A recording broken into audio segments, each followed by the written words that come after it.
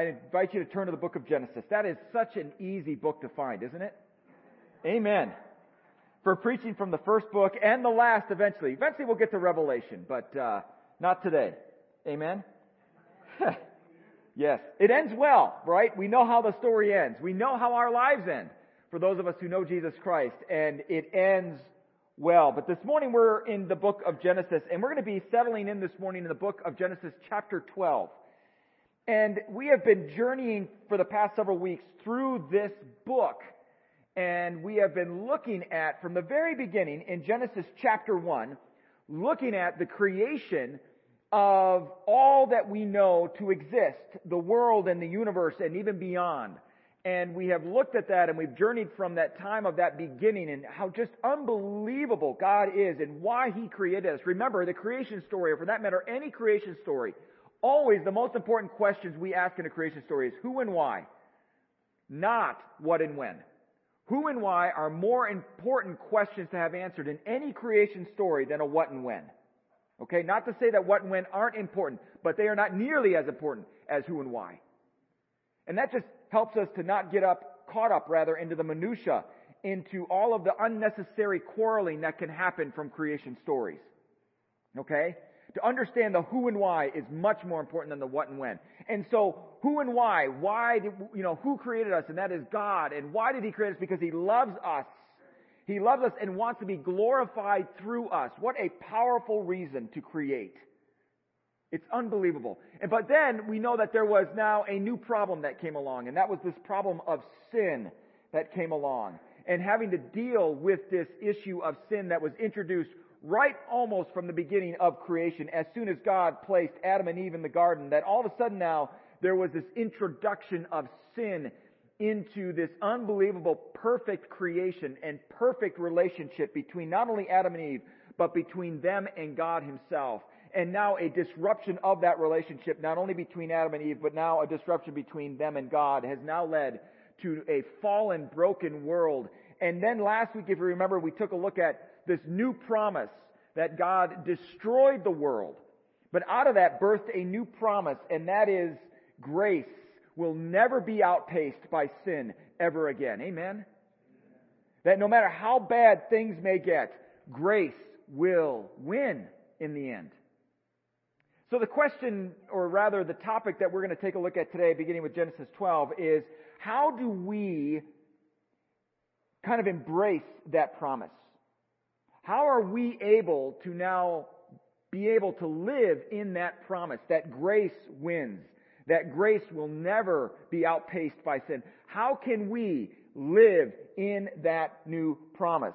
That's what we're going to look at today in a message I have entitled A New Journey. I wish that we could all just simply be in that new reality automatically, right? That all of us could embrace grace and the promise that it brings, that we will never have to live with the results permanently of our sins, that we will never have to live in a world that has been permanently broken by sin, that we can grasp this promise of grace. And I wish we could just automatically do it. Right? Wouldn't that just be wonderful? Wouldn't that be wonderful that all of a sudden we're just born and you've got grace. Here's your gift. In addition to clothes. Here's grace. Right? Boom! But that's not how it works. It's just simply not that easy. It just isn't. For a variety of reasons. The reality is we still live in a fallen world. We still live in a world that has been broken and is continually being broken by sin. We still live among ourselves of brokenness. That we have brokenness inside of us, and that leads to brokenness outside of us. That we still have this. And so it is not that easy to grasp the promise that God introduced after the flood. And so this morning we're going to take a look at this journey that each and every one of us, I believe, are called to take. Now, whether or not each and every one of us will take it is an entirely different story, and for that matter, a different message. Okay? But today, I want us to take and understand what this journey involves and why it is necessary for us to be able to embrace this new promise of grace. Does that make sense? Now, I don't know about you, but there are some journeys that I like to take. There are some journeys that are enjoyable, right? And there are some that are not. Or at least, parts of it. I mean, I have had the privilege, if you want to call it that, of driving all around the country, right? And there are some really beautiful parts of the country. And there are other parts that are not so beautiful, right? There are other parts that on those journeys that everything has gone well. And there are other parts of the journey where it has not gone well. Where things have happened. The cars have, broken down and someone's gotten sick. Well, that someone was me. I remember one time we were traveling back east and my daughter had bronchitis. And I'll be honest with you, I used to get bronchitis every single year growing up. Every single year I got bronchitis. You could just mark it on the calendar. In the wintertime, in Wisconsin, get bronchitis. However, when I moved and was living with my grandmother at that point, at the age of 15, all the way up, I never got bronchitis again. It's amazing, right? Well, anyways, my daughter gets bronchitis. We're about ready to set out on this trip to head out east to Oklahoma and then eventually to Wisconsin and that sort of thing.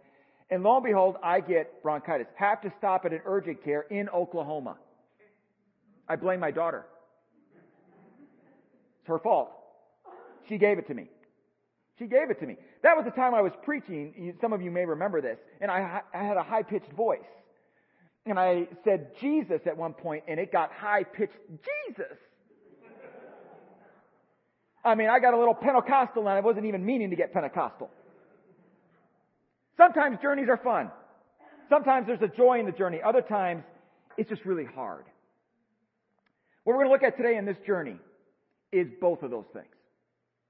There is some excitement to it, and there is some hardship to it as well.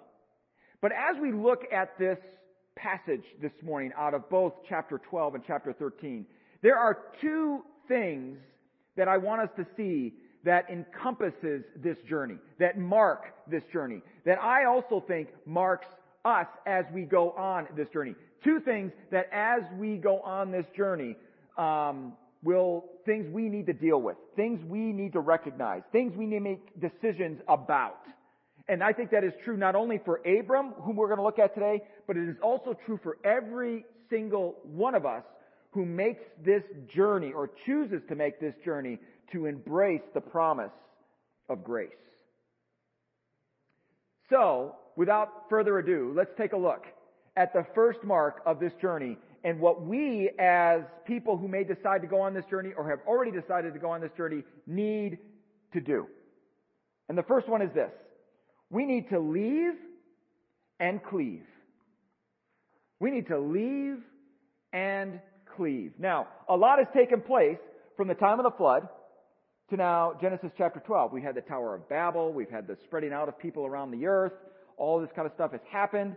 And then we come to chapter 12 of Genesis, and this is what says at the beginning of verse 1, God to Abraham. And it says this, Now the Lord said to Abram, Go forth from your country and from your relatives and from your father's house to the land which I will show you, and I will make you a great nation, and I will bless you and make your name great.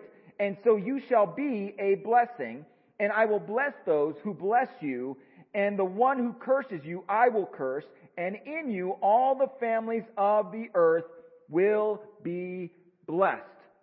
Here's a question that has been asked. Maybe you have asked it yourself as well. Why in the world did God choose Abram? Out of all the people he could have chosen, why did God choose Abram? Here's the answer. You ready for it? I don't know. Abram, as we can tell early on here, doesn't seem to have any particular traits that stand out from anyone else. Abram, as we can't figure out, from what we look at the scriptures here, didn't seem to even have a solid concept of God. Maybe he did. We don't know. We don't know. Here's a truth that maybe all of us need to live with here. There are sometimes things that God does that we will never know fully why He does it.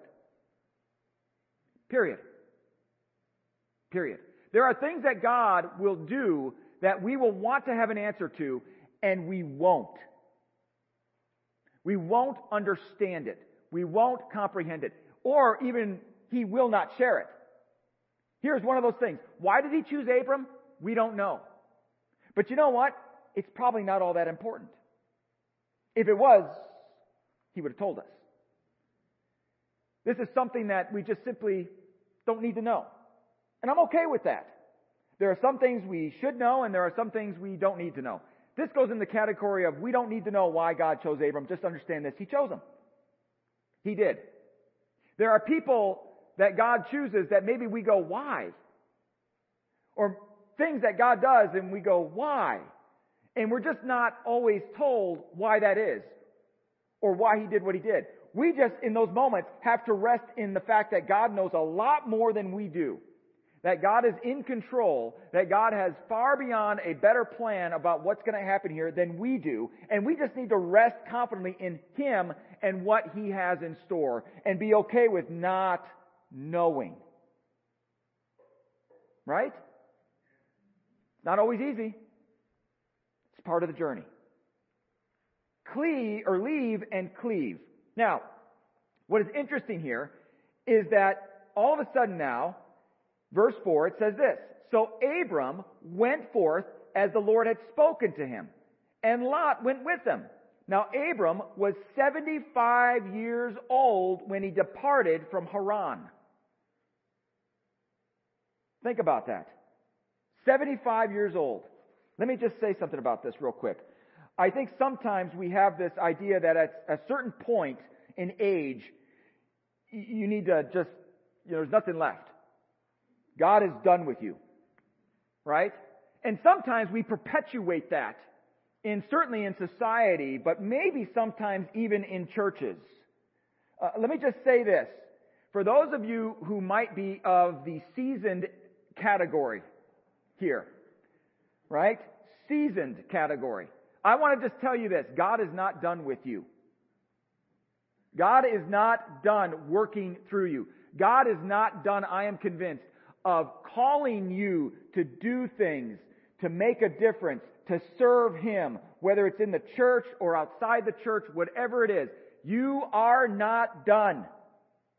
Period. And don't let anybody else tell you that you are. Okay?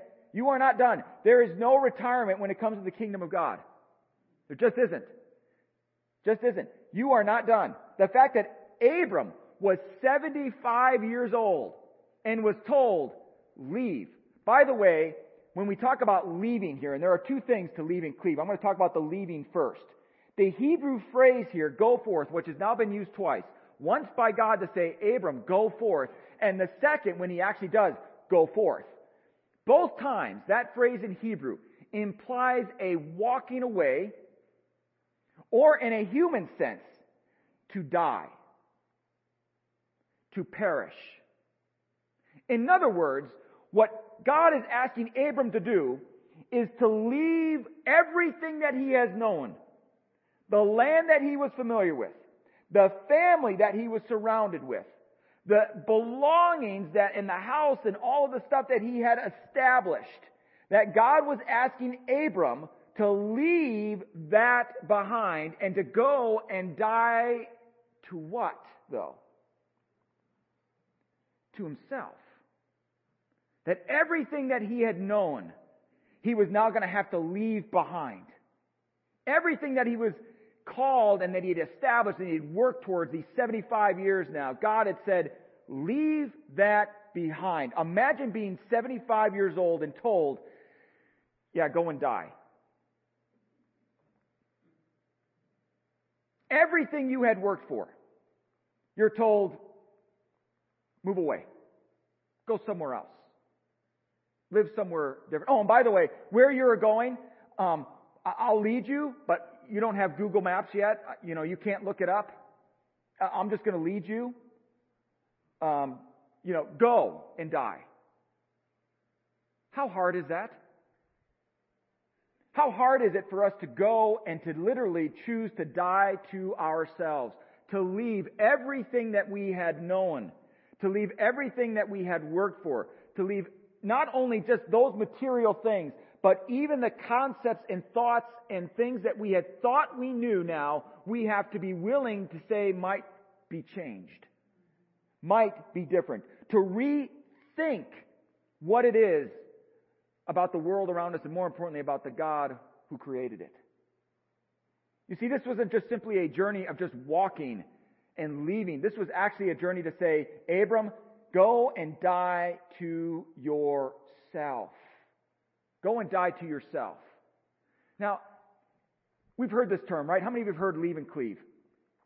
Leave and cleave. It's oftentimes used in a marriage metaphor, right? To describe how a man and a woman will come together, and how a man specifically will leave his family and will cleave to now his wife, and the two will what? Become one and whole. The only way that can happen is if both of them are willing to die to themselves to make that happen. To leave everything that they had known up to that point about singleness and whatever else might be involved in that, and the patterns that they had established and all that kind of stuff, to leave that behind and to be joined as one with now another person. That isn't always easy, is it? Coming together in marriage when two people had two separate lives, doing two separate things, having two separate habits and two separate patterns, now come together isn't always an easy thing to do, is it? You've got one that might be an early bird and one who's a night owl. Right? You might have one who is a neat freak and the other is dirty and messy. You might have one that loves action movies and the other likes romantic comedies. I'm not saying who is who in this. And now you got to come together as one. You might like, one person might like spicy food and the other might like mild. Right? The other might like meat and one is a vegetarian. Right? It's really, really hard. But the only way to move forward in that is if each one is willing to die to themselves. To die to themselves. I'm not talking about giving up diets necessarily or that sort of thing. It's more than that. It's dying to themselves, willing to embrace the other by dying to yourself and doing so. I love how an author by the name of Phil Callaway describes this, and I think this is kind of a perfect picture of what dying to oneself looks like. It's particularly in a marriage relationship, which mirrors this kind of thing that Abram was called by God to do. He says this, the first 3 years he's describing his own marriage, of our marriage were miserable. First 3 years of our marriage were miserable until I got a divorce. A divorce rather from loving myself and seeking my own way. I was reading the book of Galatians one night when I stumbled upon the verse, I no longer live, but Christ lives in me. And the most profound thought hit me. If I am dead and Christ lives in me, can my wife see him there? Finding the right person, I have since discovered, is less important than being the right person. The happiest people I know discovered early on that the better comes after the worse. Amen? Which is why maybe perhaps some of the best Christian counseling, relational counseling. I'm not talking about grief counseling. I'm not talking about traumatic counseling. I'm not talking about that kind of counseling. There's all kinds of counseling. But perhaps the best relational Christian counseling that people can go to, they're having struggles in their marriage or struggles in their friendships or relationships, is a Christian counselor who will help that person to die to themselves. Hard, isn't it? This is the kind of leaving that Abram was called to do. This is the kind of leaving that we, who may choose to take this journey, are also called to do. To die to ourselves.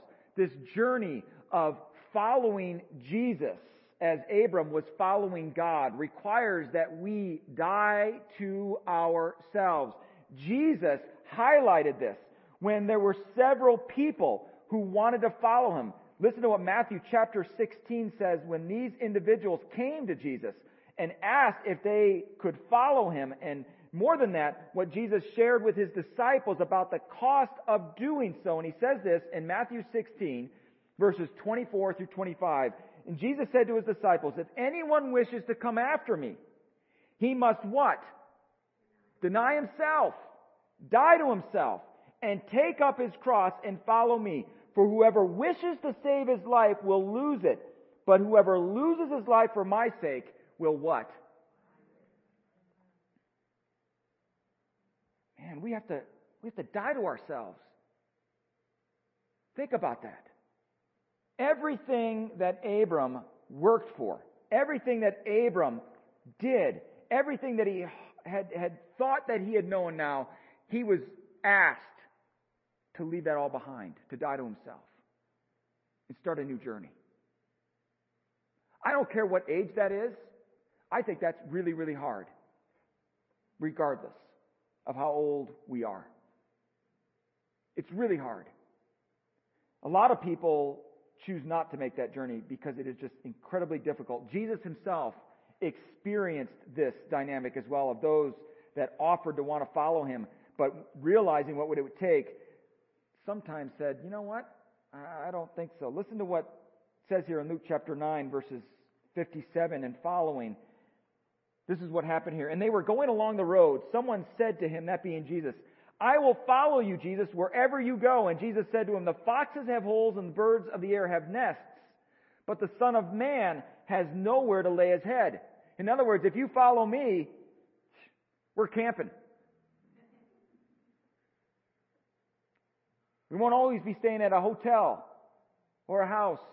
We may be sleeping outside. It's not going to be easy. And he said to another, follow me. And now Jesus has turned to them. But he said, Lord, permit me first to go and bury my father. And this is one of the most troubling aspects of this. But Jesus said to him, allow the dead to bury their own dead. But as for you, go and proclaim everywhere the kingdom of God. And another also said, I will follow you, Lord, but first permit me to say goodbye to those at home. But Jesus said to him, no one, after putting his hand to the plow and looking back, is fit for the kingdom of God. This was all about the fact that if we choose to follow Jesus, now that doesn't mean we leave our family necessarily and that kind of thing, but it does mean we leave that which had defined us before all behind. Everything that had defined us before, we have to leave behind. Everything. Abram started this journey. He left. Now, here's the other thing. It's one thing to die to oneself. However, if we have nothing to cling to, then we run the risk of just simply dying, period. And that's not what Abram is called to do. That is not what God has called Abram to do. And that brings up the second aspect of this. We leave, however, we cleave. We cleave, that is, we cling to the one who has called us. We join with that one who has called us. That's the second part of this step. And it's wonderful that God, when he calls Abram, says, I will make you a blessing so that you will be a blessing. Abram is being called not just simply to leave, but rather now to also cleave to God himself, who makes these promises and said, I will make you a blessing so that you will be a blessing. And that's what he does. He begins this process of clinging to God. To cling to God. And so when he does so, it isn't as though he is just dying to himself for the sake of dying to himself. He's dying to himself so that he can now become one with God, whom he now will cling to. And let God define for him who he is. Let God define for him what he will be doing. Let God define for him what his life will be like. I love what Psalm 63 verse 8 says. It says this, my soul clings to you. Your right hand upholds me. Here's the thing. We are called to go and die to ourselves. Every single one of us who wants and chooses to take this journey to claim that promise of grace. Every single one of us are called to leave and go and die to ourselves. But here is the other part of that. We are now called to go and cling to Jesus Christ.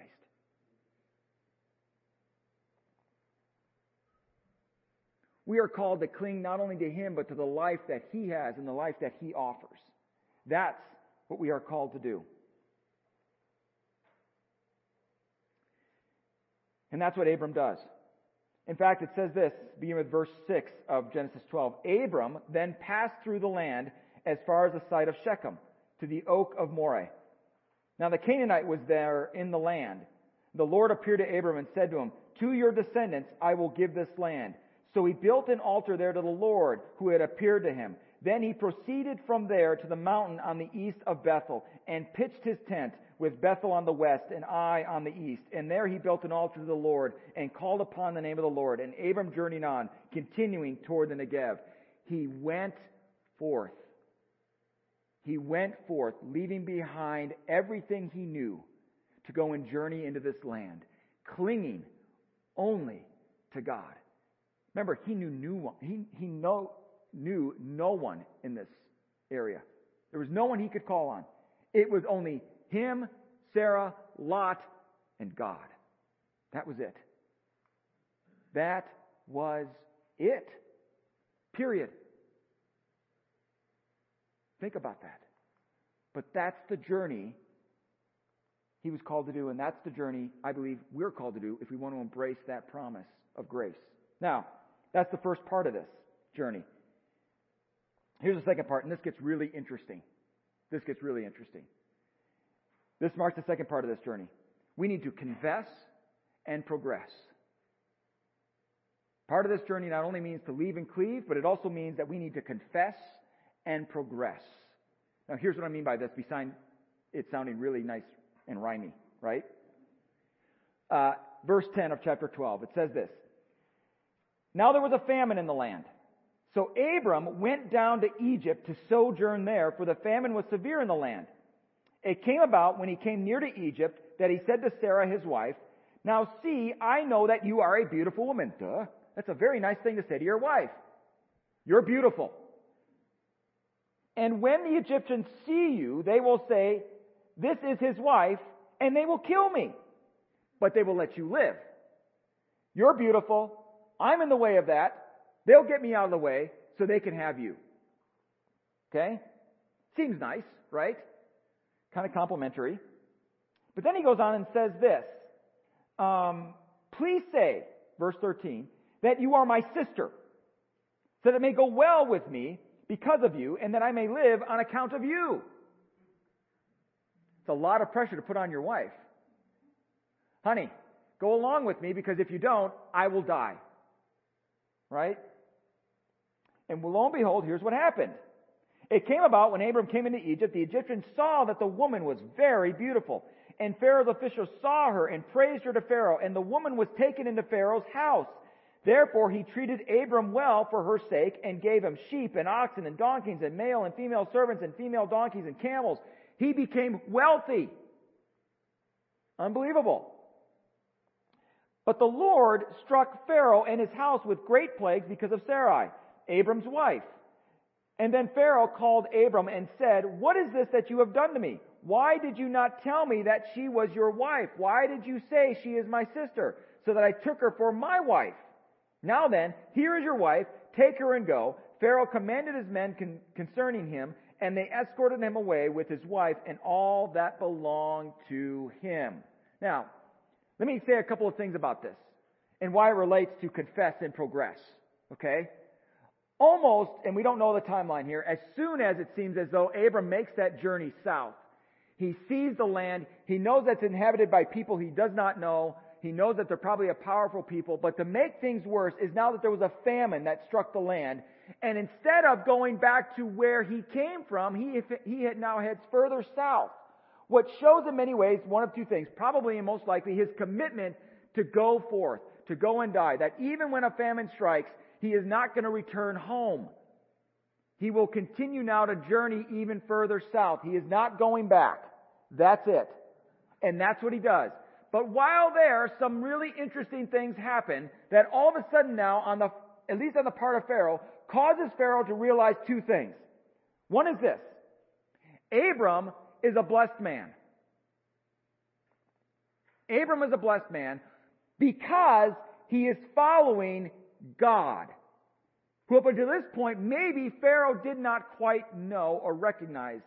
But however, when he takes Sarai as his own wife, now encounters this God, and instead of saying, "No, God, I'm not going to do this, I'm not going to return Sarai to Abram, instead I'm going to keep her as my wife," what he does instead was say, "I'm going to return her. This was wrong with what I've done. I should not have done this. I'm returning her back to him." All that to say this, and this is the part of the journey we need to really understand when we want to take this journey to embrace this promise of grace. It will never be easy. It will never be easy. Anyone who wants to follow Jesus Christ, ask anyone who has followed Jesus Christ for any length of time, and chances are they will most likely tell you about their own journey, and chances are it will be a journey that wasn't always easy. It was hard. It was difficult for a variety of different reasons. One, maybe it's just a broken world. Things happened, and you know what? It was just a terrible thing. COVID happened. Why did COVID happen? There's a lot of theories, right? There are some who are saying, well, it's God's plan to, keep the population down.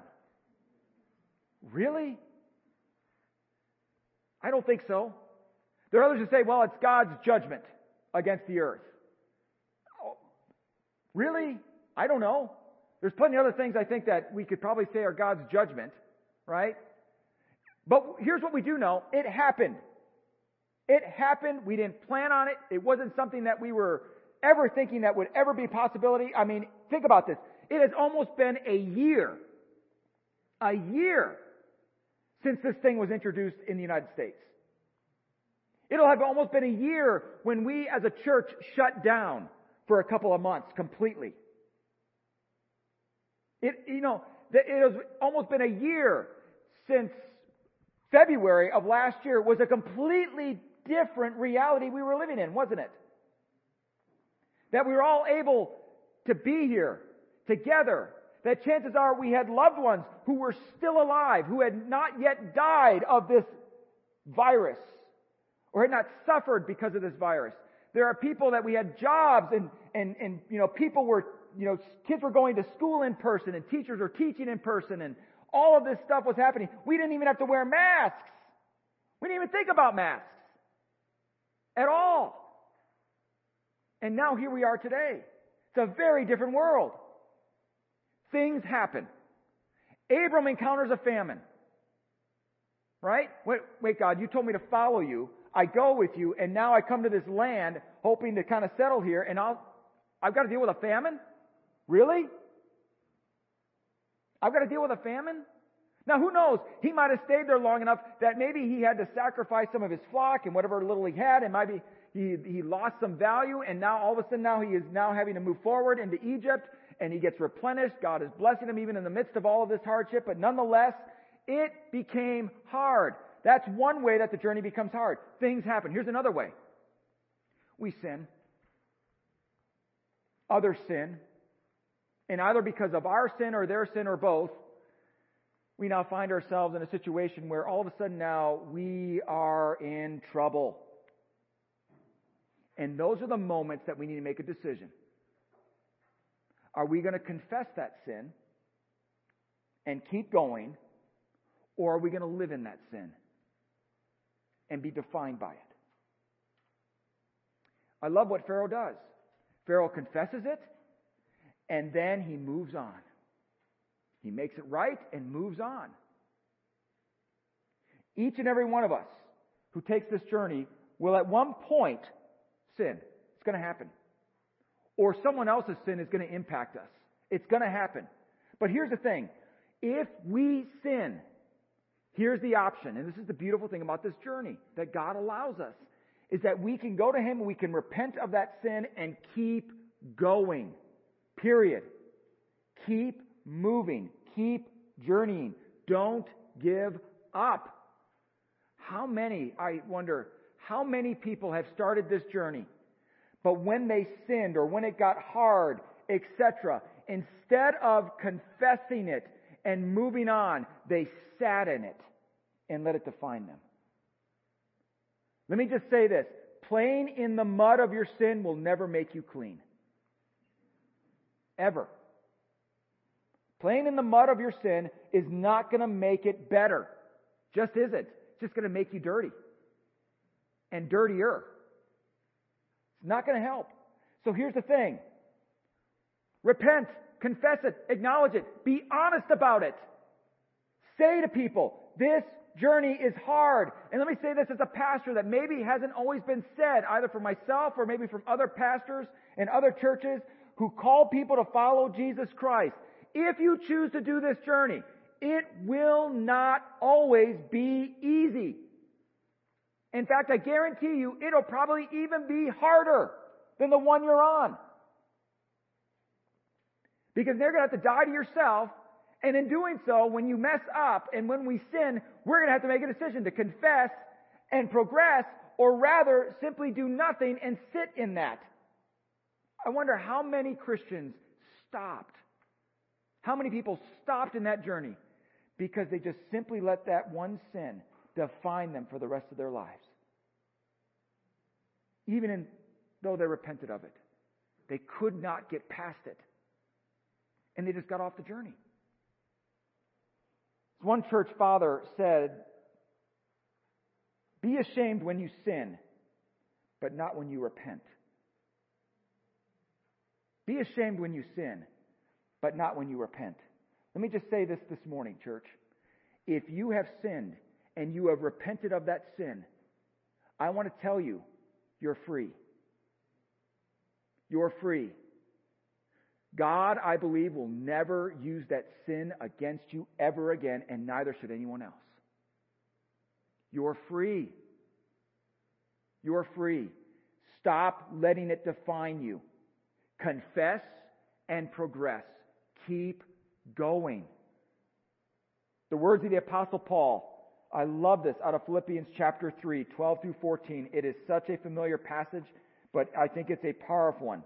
And he says this in an analogy of a race. And you know what I'm going to say here, verses 12 through 14. Not that I have already attained it, or have already become perfect, but I press on that I may lay hold of that for which I was also laid hold of by Jesus Christ. Brethren, I do not regard myself as having laid hold of it yet, but one thing I do, forgetting, again, leaving the past, dying to himself, leaving what lies behind and reaching forward to what lies ahead, I press on toward the goal for the prize of the upward call of God in Christ Jesus.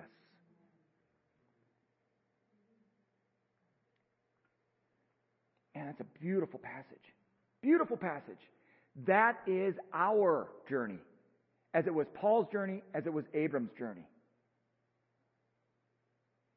This morning, you might be here, and you might be a variety of different places for all of us here today. Maybe some of us haven't yet quite gone on this journey, and we have to make a decision about whether or not we will. Every single one of us is called, I believe, to make that journey, but not everyone will. To leave and cleave, and to confess and progress. Maybe some of us here are on that journey, and it's been hard. It's been really hard. Maybe the past few months, past few weeks, maybe even the past week, past 24 hours have been really, really difficult. Maybe there is some sin that you have confessed, but yet you have still chosen to live in. You haven't moved on. Maybe today is the day that you can finally be free of that. Maybe there's some of you here today that are thinking, you know what? This journey is just too hard. I want to get off. You know what? If any of you are in any of those places today, I want to share, let us pray for you. Let us come alongside you. No one travels this journey alone, and we're not made to. Abram wasn't completely alone. He had his wife, he had his nephew.